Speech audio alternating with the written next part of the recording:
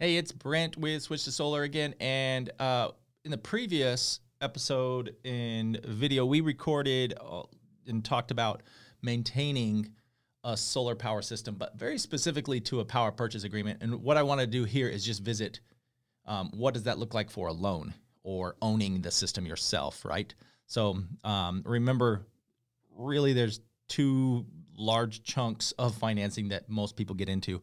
One is they choose the mindset of, no, I want to own this and use it as an investment. And the other one is power purchase agreement, which is I don't care. I just want to know I'm getting a lower power bill. All right. So we're talking about the loan side.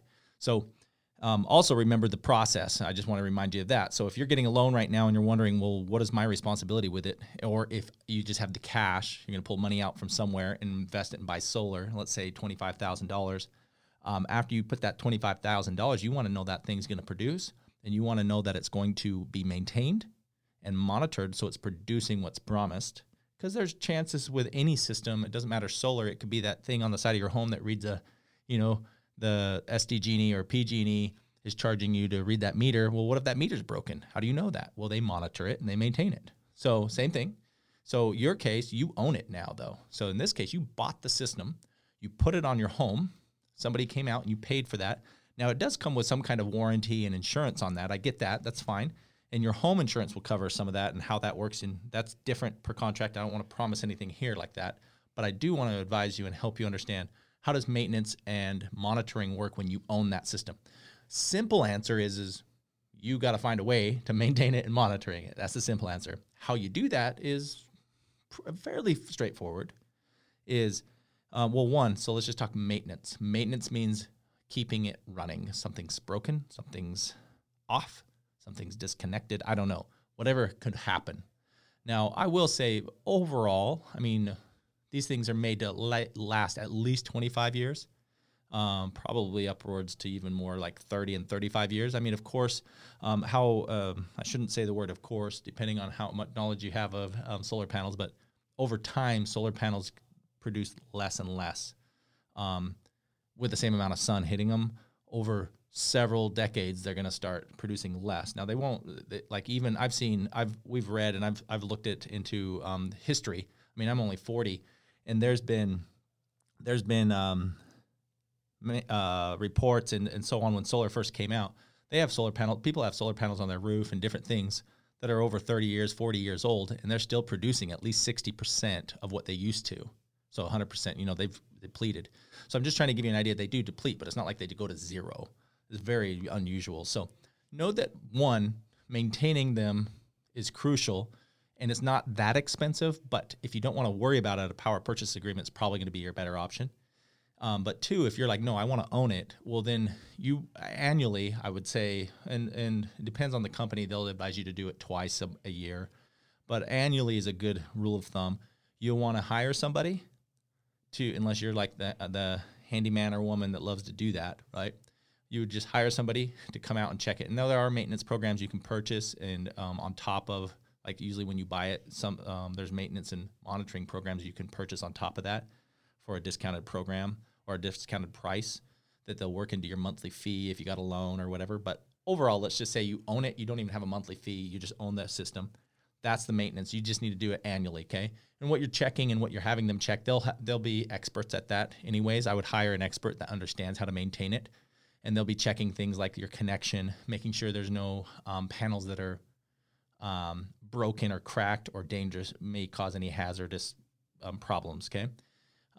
Any windstorms that come up, by the way, you'll definitely want to check it. So if you live in an area where there's frequent winds or some freak storm happens where winds are high winds, I would definitely check on that, because these are panels on your roof, right? And you don't want them to be loose, or the next windstorm that comes by might knock it loose and cause issues, okay?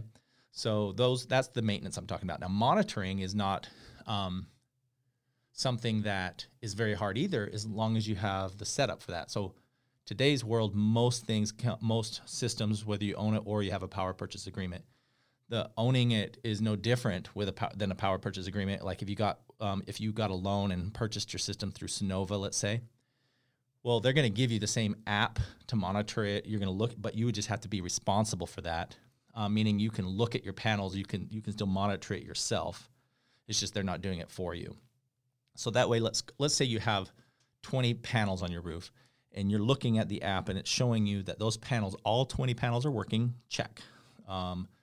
And I'm not saying this is exactly how each app works. Everything's a little bit every company that sold you the system and that you can monitor it with. There's different apps. There's different criteria you use to monitor your system. Okay, so just take this with a grain of salt.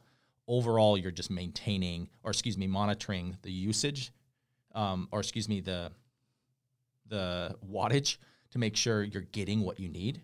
So if it was supposed to replace 100% of your usage that you were using before you had solar, let's say you had, let's call it, per year you're producing 12,000 kilowatt hours over a year's time. Well, you want to let's say your system was designed to at least produce 12,000 kilowatt hours for you.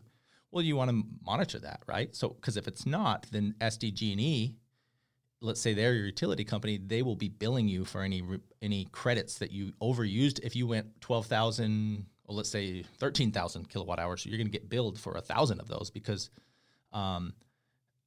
you went over, right? Well, let's say you're monitoring the system and you can see it was built to do 12,000 hours, but it's only producing 10.5, kilowatt hours for the year, or it's on track for that. So you want to keep track of that. Now it changes constantly, right? But over a year's time, you'll start seeing the pattern and you'll start understanding, okay, we're good. When the summer hits, it's going to be producing more. We're good. We're on track. So that's with owning it, you do have to be smart enough to maintain it and monitor it like that. So you don't suddenly get a surprise true up bill where SDG&E surprises you with, hey, by the way, your system produced this much, you use this much, and you owe us this much money.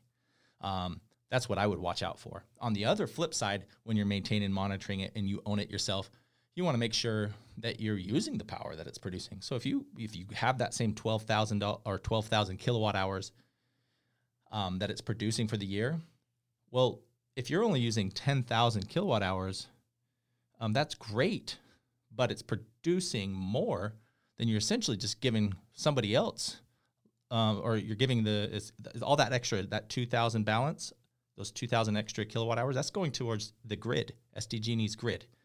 Well, you could use it, right? Because you've already owned it. You might as well use it if you want to. So if you're not heating your pool, go ahead and heat it a little more. If you're not cranking your AC, crank it a little more. You've already paid for it, okay? It's already done. So that's what I would advise when you're monitoring is just see how it's going. And then over a year's time, you'll see your patterns. And then over the second year and third year, you'll really start seeing that pattern of how you use your power. And it helps out to understand that and know that you can really maintain and monitor the system yourself. Now, again, I'm going to back up now. You could be already getting overwhelmed. Like, man, that sounds like, it's not that much, but I don't even want to worry about it. I just want cheaper power. Okay, again, power purchase agreement, that's the way to go.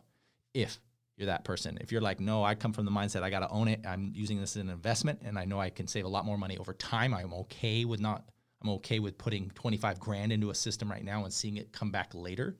Then yeah, owning it is a great option. And then you can pay somebody to maintain it and monitor it for you as well. And you're good. All right. So hopefully that's helpful. And you understand how to maintain and monitor a system that you own.